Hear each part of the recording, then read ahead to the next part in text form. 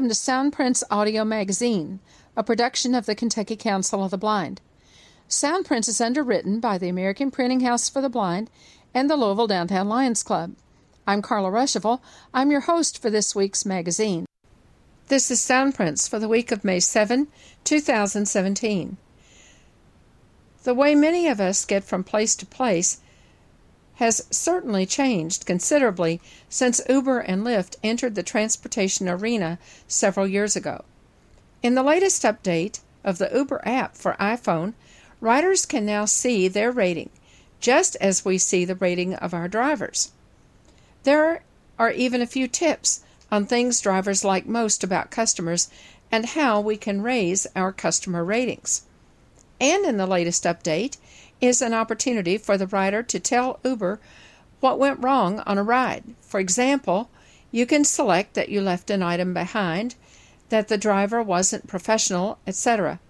At the bottom of this list of choices is one that allows you to tell Uber that you had an issue related to your guide dog. On page 2 this week, you'll find an article about Lyft's service dog policy. This article was posted as the state of Missouri moved to allow both Uber and Lyft to operate within its borders. Also on page 2 is an article about an expected increase in the prevalence of visual impairment in years to come. Most articles on this subject are about visual impairment in senior citizens due to macular degeneration, diabetes, glaucoma, and other health-related problems. But not this article. This time we learn that visual impairment is on the rise among young children and that it is expected to continue to increase in the future. It certainly makes for an interesting read. ACB affiliates and chapters are always looking for new ways to raise money. Sometimes fundraisers are quick and easy: candy sales, a 50-50 raffle, a drawing for a basket. Other fundraisers are more time-consuming, need more planning and preparation, and raise much more money. Examples of such fundraisers are walks and trivia nights. David Trott, ACB board member from Talladega, Alabama, joins us on page 3 to share news about the Alabama Council of the Blind's Dancing with the Stars. Listen as David explains how this relatively new fundraiser has gone from raising $2,000 in profits for the Alabama Council in its first year in 2015 to netting $25,000 in 2017. There are 2 more timely articles on page 4. First, learn how one airline plans to expand accessibility for its in-flight entertainment options for blind and visually impaired customers. In the second article, we learn about yet another acquisition by VFO, the company that has absorbed, in recent years, Freedom Scientific, AI Squared, ABIC, and Optelec. And on page 5 is the Soundprints calendar. Page 2. The transportation of guide dogs in Ubers and Lyfts has been a topic of discussion for quite some time. Sarah Calhoun, Secretary of Guide Dog Users, Inc., writes on the ACB leadership list and on the GDUI lists this past week, on Wednesday, May 3, that both Uber and Lyft have been given permission to operate throughout the state of Missouri. Following is the Lyft policy related to the transportation of guide dogs, and we're including it here because we think this could be some valuable information for you whether you live in Missouri or not. The Lyft's platform service animal policy for riders. State and federal law prohibit drivers providing transportation services arranged through the Lyft app from denying service to riders with service animals because of the service animals, and from otherwise discriminating against riders with service animals. Drivers who engage in discriminatory conduct in violation of this legal obligation will lose access to the Lyft platform. What is a service animal? A service animal is an animal that is trained to work or perform tasks for an individual with a disability. There are many types of service animals. Most service animals are dogs. Common types of service animals include guide dogs, which help blind people travel, and signal dogs, which alert deaf people to relevant sounds. There is no requirement that a service animal wear a tag, be registered, or display any kind of proof that it is a service animal. Legal obligations of drivers. Drivers have a legal obligation to provide service to riders with service animals. A driver cannot lawfully deny service to riders with service animals because of allergies, religious objections, or a generalized fear of animals. If a driver refuses to drive a rider with a service animal because of the service animal, the driver is in violation of the law and the Lyft terms of service to which the driver has agreed. The driver may not request that the rider present documentation proving that the rider's animal is a service animal. The law provides that there are only two questions that a driver may ask to confirm that a rider's animal is a service animal. 1. Is the animal required because of a disability? And 2. What work or task has the animal been trained to perform? Consequences for drivers who unlawfully refuse to transport riders with service animals. If Lyft determines that a driver knowingly refused to transport a rider with a service animal because of the service animal, the driver will be permanently removed from the Lyft platform and prohibited from providing transportation arranged through the Lyft platform. If Lyft receives service animal complaints that plausibly allege more than one instance where a driver either A. refused to transport a rider with a service animal because of the presence of a service animal, or B. threatened, harassed, ridiculed, provided inferior service, or was antagonistic to a rider or other person in the rider's party because of the presence of a service animal, that driver will be permanently removed from the Lyft platform. Reporting service animal complaints. Riders may report service animal issues, including denials of transportation services, harassment, other mistreatment, or improper cleaning fees to Lyft. Complaints may be filed in writing or by calling the Service Animal Complaint Hotline at 1-844-250-3174. To submit a complaint in writing through the Lyft app, click on Help under the main menu. Click on the Service Animal link. Click on the Report a Service Animal Issue button. A link to the complaint form is also available here at https://help.lyft.com/hc/en-us/requests/new, and on the service animal page at https://help.lyft.com/HC/EN-US/articles-214589657-service-animal-policy. Lyft will investigate service animal complaints and will take appropriate action in accordance with Lyft's terms of service and this service animal policy. Lyft will notify the rider within 2 weeks of the date of the complaint about the outcome of the investigation and the actions that Lyft has or will take to remove the complaint. Rights of riders with service animals. A rider cannot be denied service because he or she travels with a service animal. A rider will be refunded any trip, cancellation charges, or other charges imposed because a driver denied a rider service because of a service animal.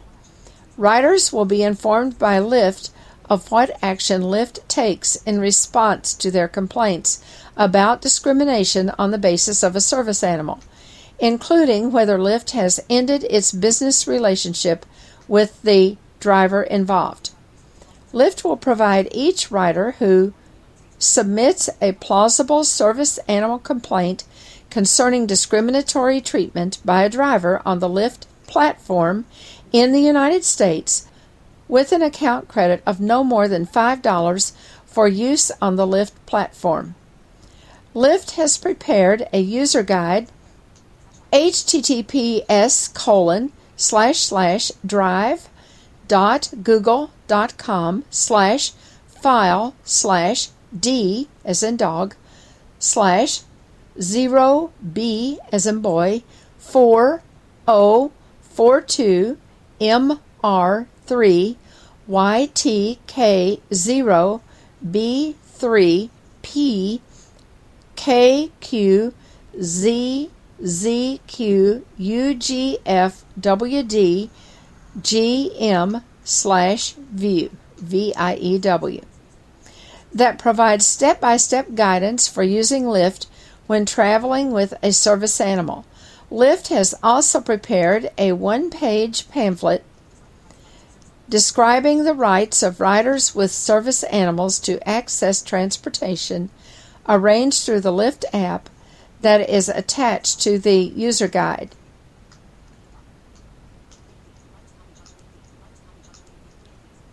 Cleaning fees. Riders cannot be charged cleaning fees for shedding by their service animals.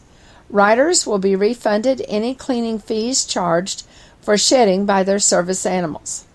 A rider can be charged a cleaning fee if a driver provides compelling photographic evidence showing that a service animal in the rider's party urinated, defecated, or vomited in the driver's vehicle. The rider may contest that such a mess occurred.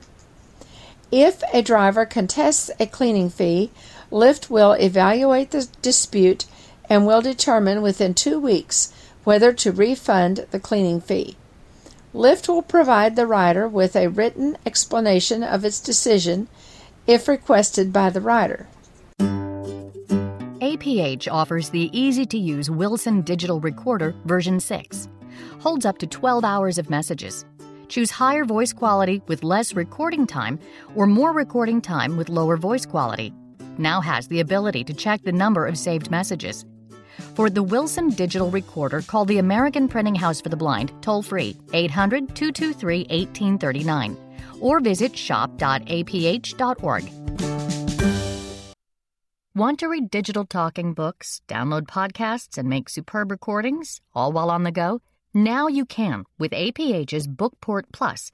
Its small size, quality recording, and unique capabilities make Bookport Plus an ideal replacement for earlier digital talking book players or inaccessible commercial recorders.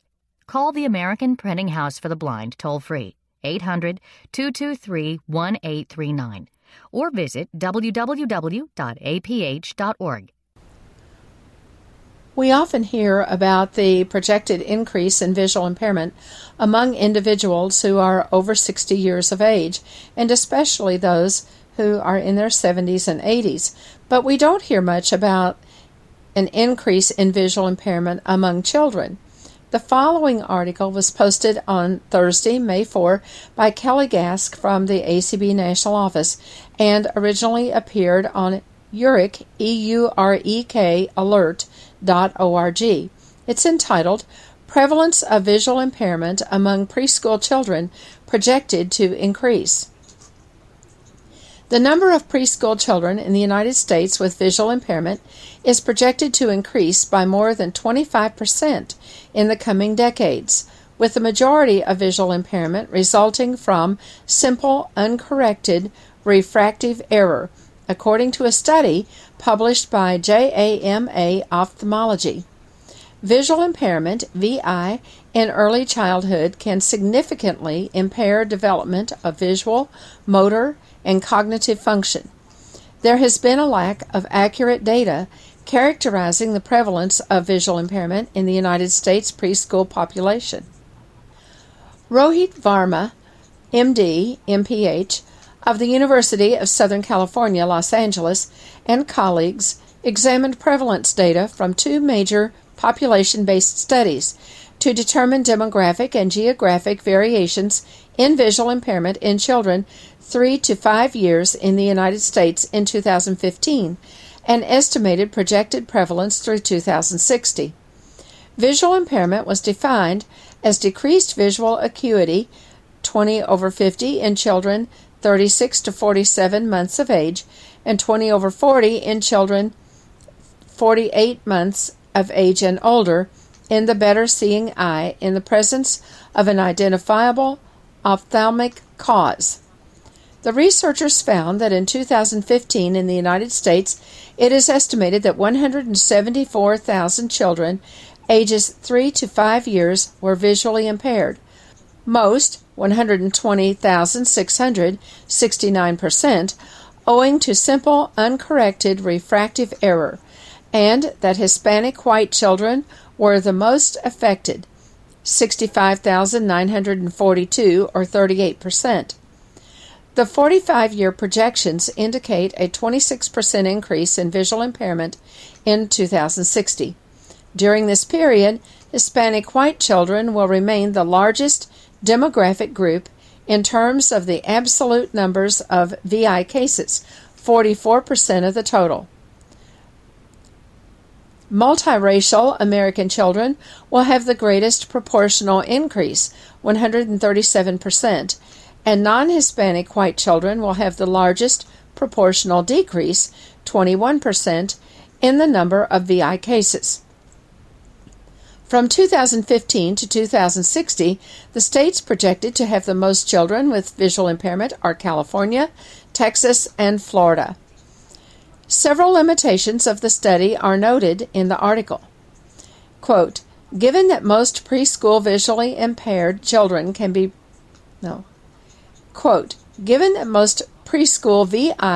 prevented or treated by low-cost refractive correction, and that given that most preschool VI can be prevented or treated by low-cost refractive correction, and that early intervention is critical for better visual outcomes, vision screening in preschool age and follow-up care will have a significant prolonged effect on the visual function and academic and social achievements, and therefore should be recommended for all children, the authors write. A coordinated surveillance system is needed to continuously monitor the effect of preschool VI on the national, state, and local levels over time. End quote. Page 3. David Trott is a member of the ACB Board of Directors, and I've had the privilege of being able to serve with him on that board for a number of years. We're not going to be talking about ACB issues today.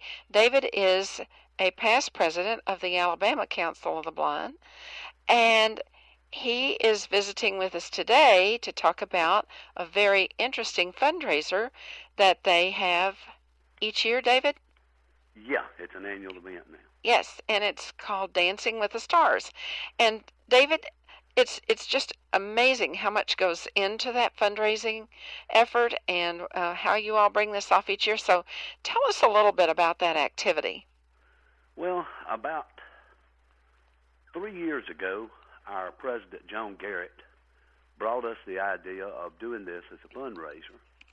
And a lot of us were a little skeptical that it wouldn't work. The first year we did just a showcase. It really wasn't a competition or anything. And we raised maybe $2,000. After that, though, we began to get people to buy in, and we raised $17,000 in 2016, and we're close to $25,000 this year. Okay, now tell us what that showcase involved. All the showcase was more or less was like a dance exhibition. We had probably 10 couples that did different dances. If you're familiar with the show, you know that they do different dances from different parts of the country, and they have different themes behind them.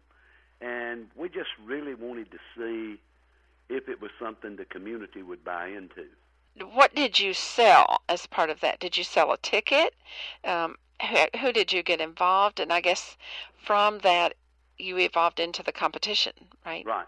The showcase, all we did was sell tickets. We sold just a general admission ticket that essentially what we did to attract people that year is immediately following the showcase, we did a wine and cheese event.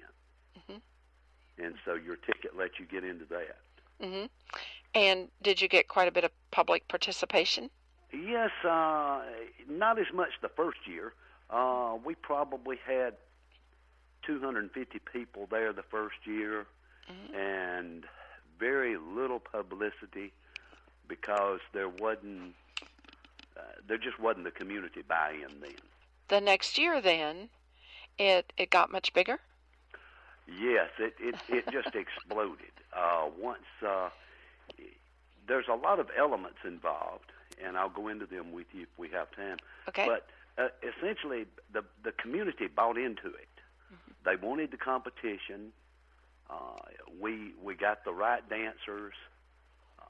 We put on a good show, and we separated it with the after party, and you bought two different type tickets at that point. So the after party was more of a privilege because there was only like 75 tickets available for the after party. Mm-hmm. Okay. And did you have it in the same location? No. Okay. The 2016 year, we did the dancing program itself at the Deaf School Auditorium, which was one of the few venues we could get that was big enough to hold 500 people. Oh, goodness. And we did the after party at the President's Home. Mm-hmm. This year, we kept the same auditorium at the Deaf School, and we had the after party at a local bank. Okay, and so I would assume in using the School for the Deaf, did you have that you might not have had a large facility cost then? Actually, the putting on this event could be extremely costly, and that's where we've been lucky. Mm-hmm. We've got thousands and thousands of dollars worth of free publicity. We've got in-kind donations in the thousands of dollars that are not reflected in the $25,000 that you raise. Right. Among them is the venues. To rent an auditorium would cost you a couple of $1,000s to get a decent one mm-hmm. In this area. Mm-hmm. And then, of course, the bank coming on board, added not only the facility but a little prestige to it. Sure. Yeah. So then your stars that you had, are they you had people that were well-known names in your community, I would assume? Yes, we had doctors, we had lawyers, we had judges. Mm-hmm. We had a gentleman that's over the racetrack as an MC, one of the MCs. Oh. And then we had Ken Osborne, which a lot of people have heard of him nationally. He's totally blind. Advertising. He's in advertising. He started out probably 40 years ago as a disc jockey, but he's in advertising now. Mm-hmm. We had school people. Then we had, we had superintendents, the superintendent of schools. We had some of the doctors were, of course, professors at the Talladega College. We had the principal of the Alabama School for the Blind this year, the principal of the high school. So these were people that were known in the community, and you want those because that's where your money comes in at. Mm-hmm. Mm-hmm. And I would assume that then, as you get them involved, then they can help reach out and get friends of theirs to attend and things like that can help you with your ticket sales? Well, let's talk a little bit about money then, I guess. Okay. Ticket sales is a minor part. Okay. Now, you know, you figure 400 tickets at $20 a piece Right. is not minor to a lot of people. But when you're looking at sponsors, you get sponsors that sponsor at, you know, levels from $250 to $1,000. Then you have your votes. We took in money through vote. You know, you vote for who you want. You can have a popularity contest. We have 3 different contests. Okay. You more or less have your money contest, which is, you know, whoever can raise the most money. Then we have the actual talent contest that we have 2 professional judges and a local celebrity judge. And then the, what's the other one, Rhonda? The audience vote. Yeah, the audience vote, and that's also a paid vote. So how does that work then to have the audience vote? Do they vote that night? Yes, when the first voting, the outside voting, and sponsorships are done. This is usually the contest, or we call it Dancing with the Digger Stars. The Saturday, that's the Saturday night event. Okay. So we cut off all outside voting, sponsorships, and everything at midnight Friday night. And then when they come in on Saturday to the event, when they show their ticket to get in, they're handed an envelope. And they put money in right on the envelope who they want. And that's how it takes time. So we have a couple of exhibition dances between each type judging contest announcement. Like you already know before you get there who won the sponsorships because it's cut off on Friday night. So it's your first one. And then your second one is the judges. And then the audience is last, I believe. Oh, okay. The judges is last, Rhonda says. Oh, okay. So you know, your money stuff, and then your actual talent is the last thing. Okay, and so I come in, I buy a ticket, and I come in, and I want to vote for a particular person. That person wins based on how much money they generate? Yes. I see. Or is it so much a vote, or do I just... $1 a vote. Oh, I see. Okay.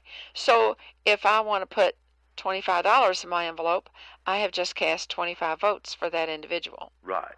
I see. And you can only vote on one couple. Oh, okay. So I That can't night. come in and vote across the board. Right.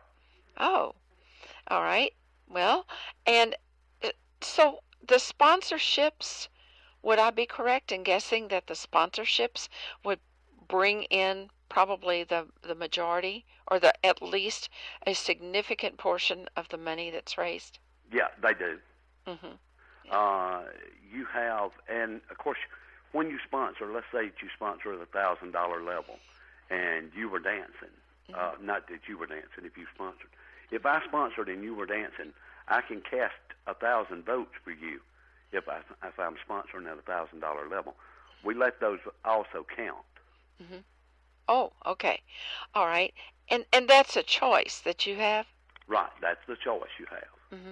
So you can choose to either sponsor a person or just sponsor the whole event? Right. I see. Well, this is really a fascinating thing, and something I don't watch Dancing with the Stars on TV, so I'm not really, I know about the show and the concept of the show and so on, but I'm not a big fan. Don't watch my big thing on TV is the news and Perry Mason, so you can see where I stopped. Well, why this has worked here is Joan Garrett, who is the president right now. She put together a good team. Okay. And this team works well together. It is, Carla, it's 9 months work out of a year. Oh, I'm sure. Because your dancers practice for about 6 months. We don't just let you come and say, hey, I want to dance. Okay. Your stars each year are the professionals. Mhm. They've danced a year or they've danced somewhere else. Okay. You know, your dancers are anybody with, you know, some, of course, naturally they have to have some talent, but if they don't have the necessary talent, but they have the skill sets, we have a lady who donates a lot of time, and then they pay her, you know, a cut rate for lessons too, and she works with them for that 6 months Oh. prior to the event. Oh my goodness. She owns her own dance studio, Uh-huh. and like I said, this has to be kind of a perfect storm, because in an area the size of Talladega, for example, we have a population of 20,000, Wow. and to raise in excess of $1 a citizen, you've got to have put a lot of work into it. You just And aren't out of kidding. that 25,000, if you had to pay for a building, if you had to pay for, like the bank sponsored the after party, Mhm. and part of it, you know, we paid for the food and all. I think the beverages were donated, and it is an alcoholic beverage event, Uh-huh.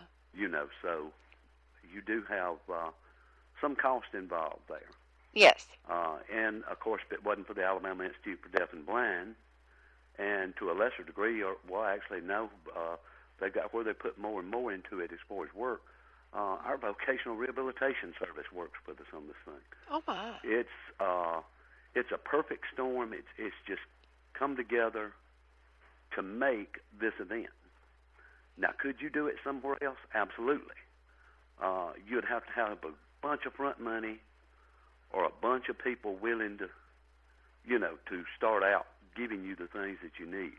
Mm-hmm. Newspapers, for example, could really be a very big expense. I'd be willing to say that we'd get anywhere from $5,000 to $10,000 a year in publicity. Oh, I'm sure.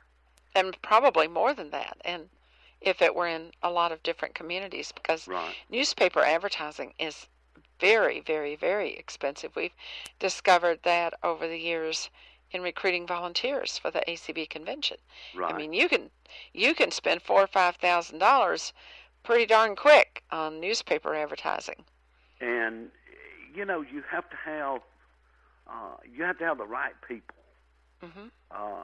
because this is a show. It's entertainment. Yes. The people who buy tickets want to be entertained, Mm-hmm. and they, you know, these entertainers, the dancers, they put a lot of time into it. A lot of browbeating other people, I'm sure, to get them to spend money on them. But it is a great fundraiser. It's a lot of fun, but it is truly I've worked with a lot of fundraisers, as you know, over the years. Mm-hmm. This is probably one of the most labor-intense fundraisers you can get into. Well, and I would imagine too, you said that some of your stars, your dancers, would be well-known people in the community, such as doctors or lawyers or whatever, and they have to, on their part, be willing to set aside the time to become proficient at whatever dance they're going to be doing. Would that not be correct? A few of them, it's hobbies. Okay. We got a local dentist and his wife. They got involved the first year, and they actually started taking dancing lessons after that. So, you know, they really got involved in it, Mm-hmm. and they've worked with us every year. She didn't get to dance this year because she got to be with child, and unfortunately she couldn't, you know, Yeah. dance. But you know, they're big into it, and they brought a lot of other people on board. So if you're going to do it and you're going to say it's an annual event, you've really got to constantly be working on the next year. Yes. Getting more people involved.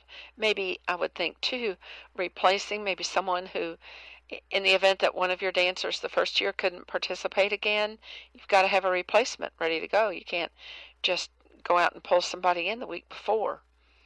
Yeah, and it has to be constantly changing. Now, you know, they expect some of the people to come back each year. You know, a lot of our the stars come back each year.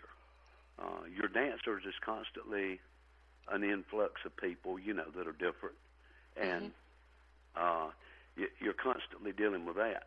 Now, one of the neat things that we do that none of the other, you know, this is not wasn't a new idea to us. Of course, people are doing it all over the place. One of the unique things that we do, we have it described, and we have interpreters. Oh. So, you know, we have all the bases covered, and there again, that's not a cost to us. That would be somewhere else if you decided to do it. It'll be really interesting to see how next year goes. I mean, look at with the growth that you've had the last couple of years.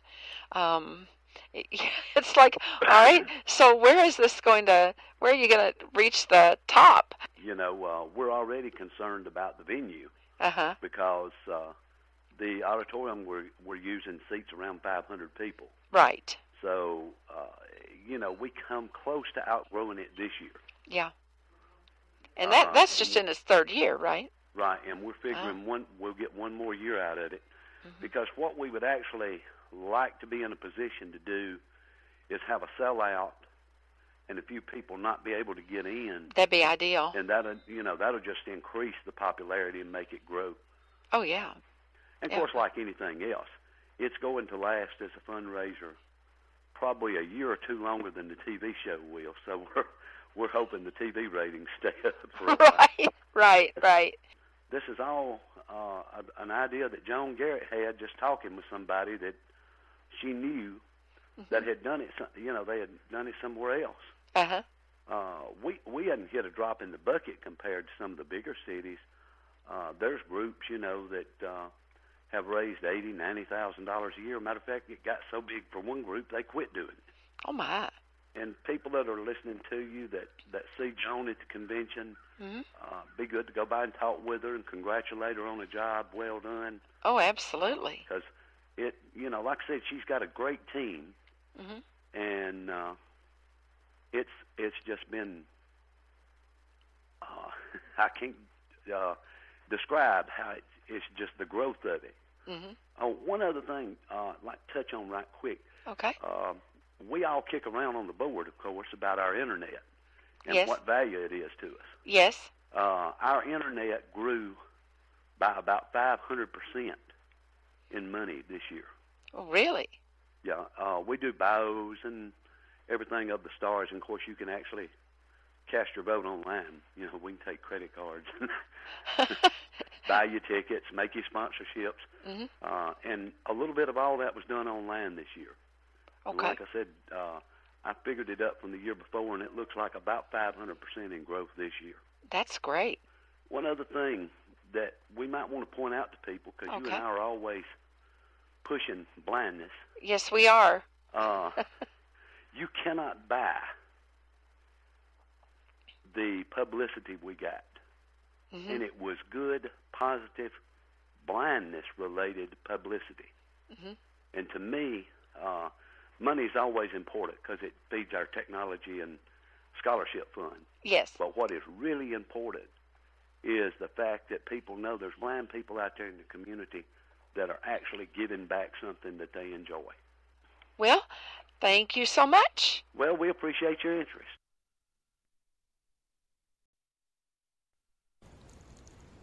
Page 4. On Wednesday, May 3, Kelly Gask in the ACB Alexandria office posted the following article from newsroom.virginaustralia.com. The article is entitled, Virgin Australia has become the first airline in the Asia Pacific and the second airline in the world to introduce an in-flight entertainment IFE user interface for passengers who are blind or who have low vision. Designed to make the customer experience more accessible for visually impaired passengers, the new interface increases accessibility to IFE content through simplified screen layouts, larger icons, and voice prompts. Developed by locally recognized IFE innovator Co-Kinetic Systems, The interface is available on Virgin Australia's entire fleet of Boeing 777-300ER aircraft, which feature a seat-back entertainment system and will be rolled out on the Airbus A330 fleet in the first half of 2017. The Boeing 777-300ER aircraft fly from Australia's east coast to Los Angeles, while the Airbus A330 primarily fly between Australia's east coast and Perth. Virgin Australia General Manager, In-Flight Experience, Tash Tobias said, "We are determined to ensure travel with Virgin Australia is enjoyable for all of our guests, and we are delighted to introduce this new user interface for guests who are blind or who have low vision." Throughout the development process, we consulted with disability advocate Philip Chalker to create a system that enables more passengers to enjoy movies, music, audiobooks, and TV shows, and we thank him for his invaluable assistance.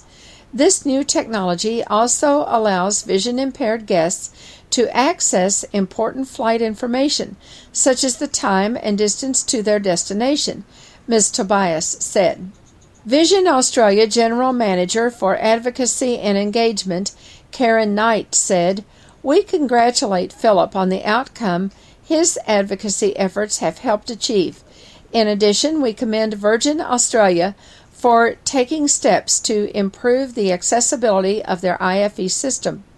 Many people who are blind or have low vision enjoy travel and travel widely, and by Virgin Australia continuing to improve the accessibility of its IFE technology, guests have the opportunity to enjoy the latest entertainment."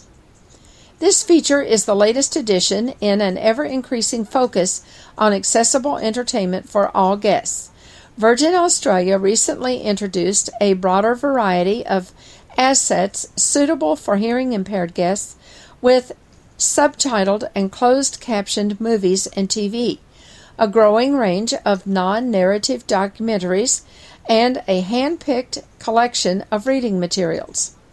Virgin Australia's wireless IFE system is available on its Boeing 737-800 and Embraer E190 fleets, and is accessible to vision-impaired guests via screen reader software available on guests' own devices. On Monday, May 1, Kelly Gask of the ACB Alexandria office posted the following information on the ACB leadership list. This is a press release entitled "The Paciello Group Joins VFO," and that is spelled Paciello.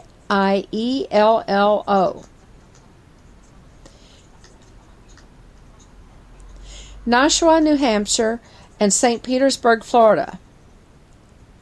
For immediate release,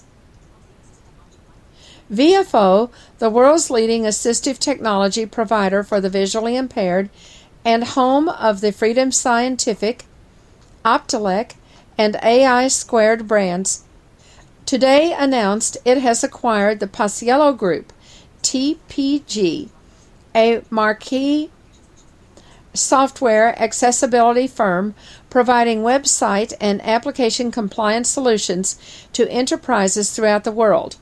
This acquisition advances both companies' strategy to offer the most innovative end-to-end enterprise compliance and employee accommodation solutions for people with disabilities, including the visually impaired.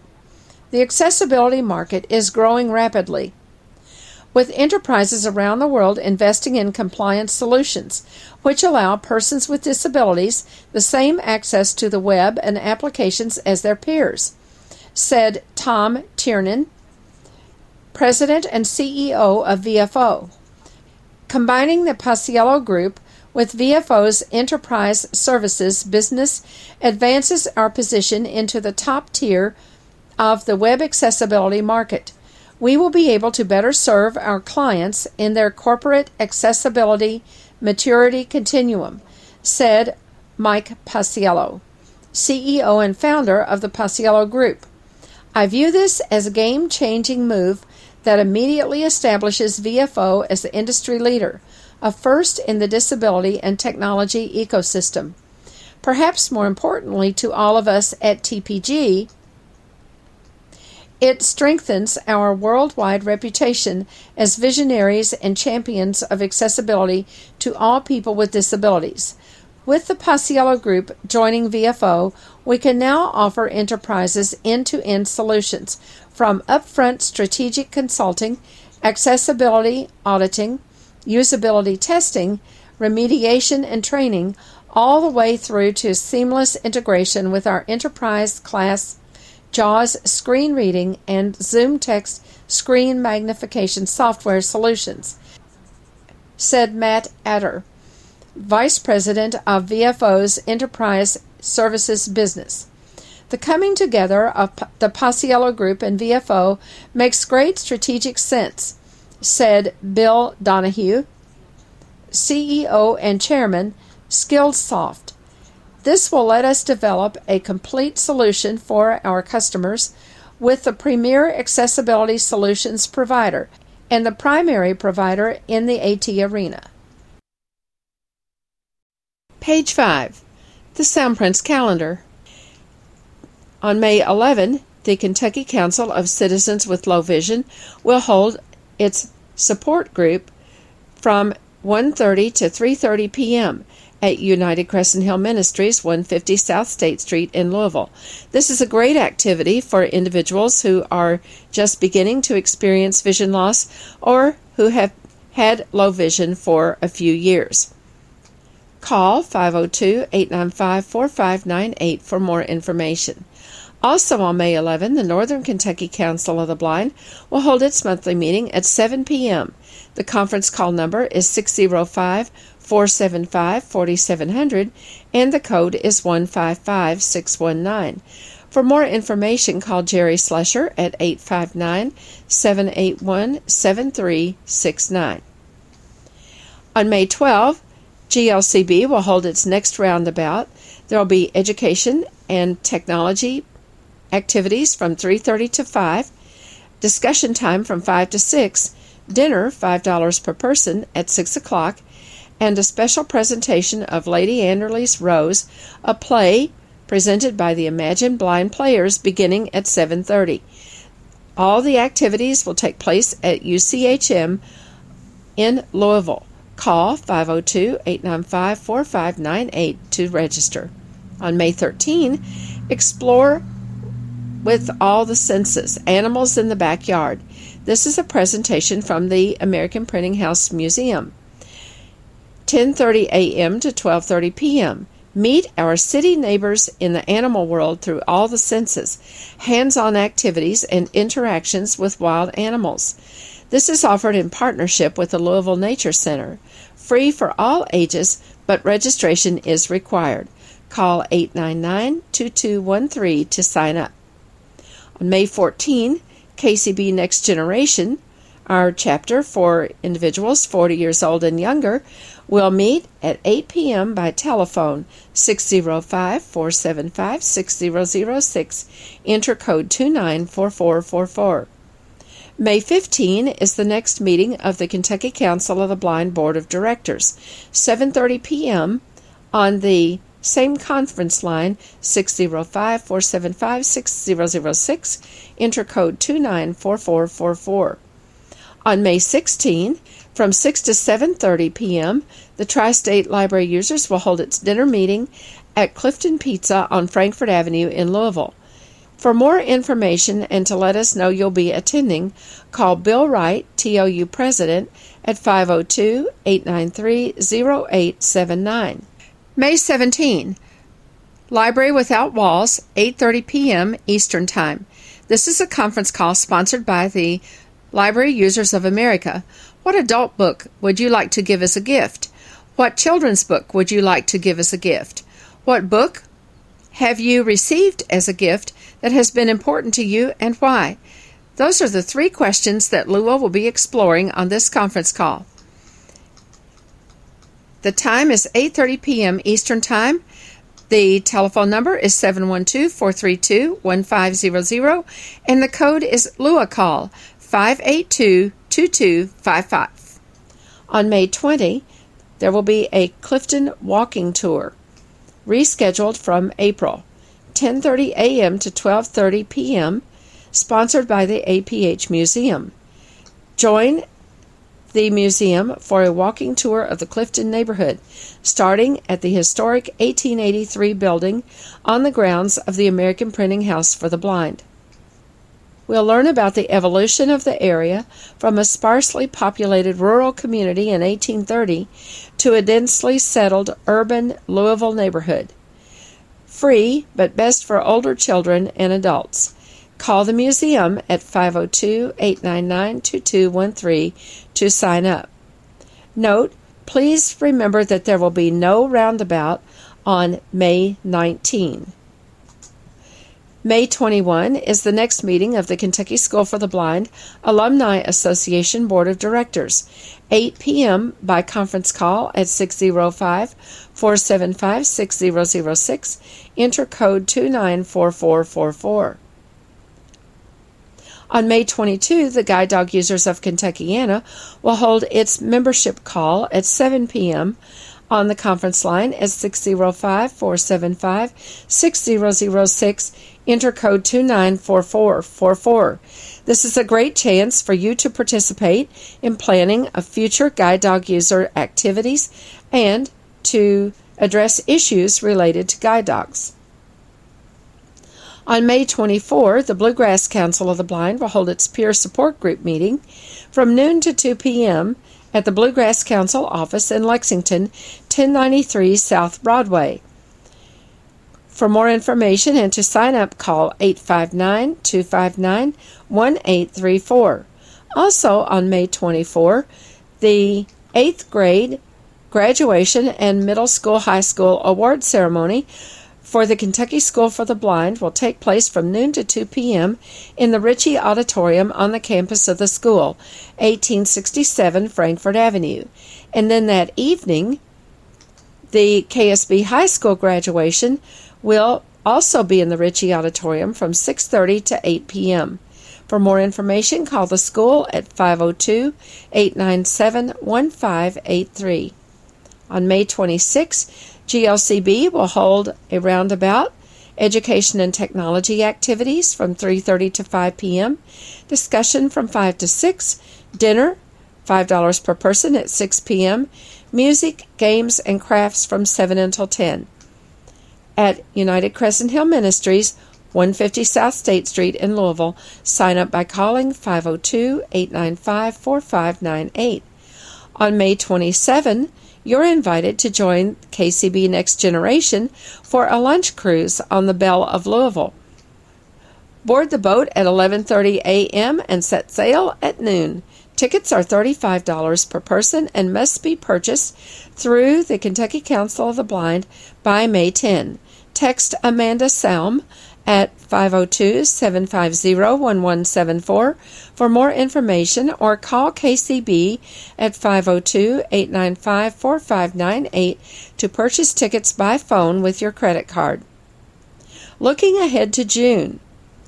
On June 9, the Guide Dog Users of Kentuckiana invite you to participate in their Guide Dog and Service Dog Eye Screening Clinic, held in conjunction with the Greater Louisville Council of the Blind roundabout that day.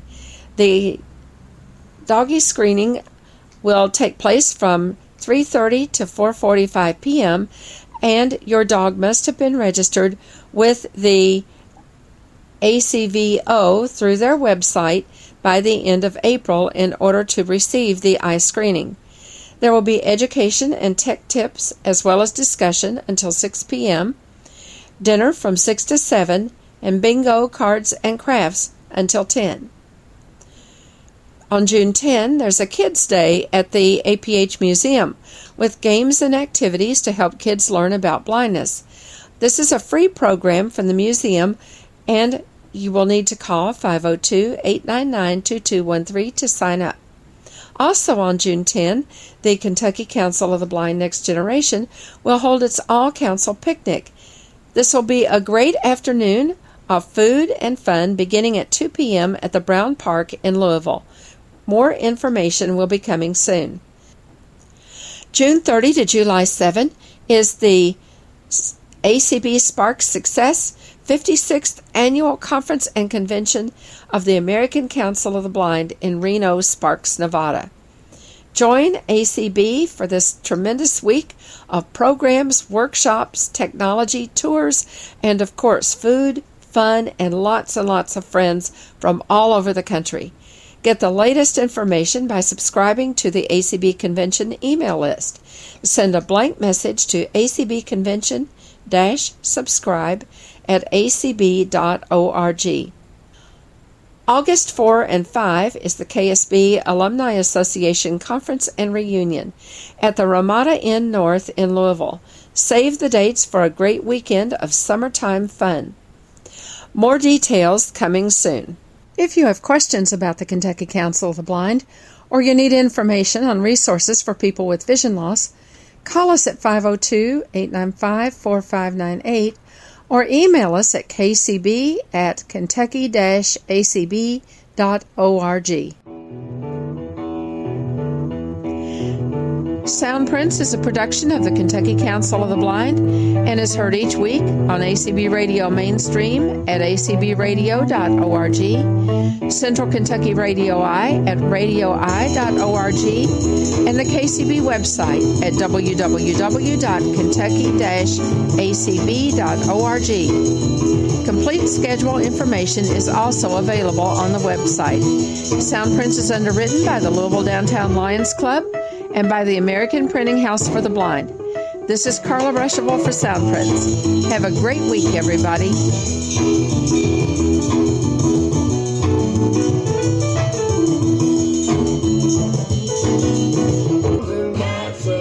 Well, that's enough. Yeah.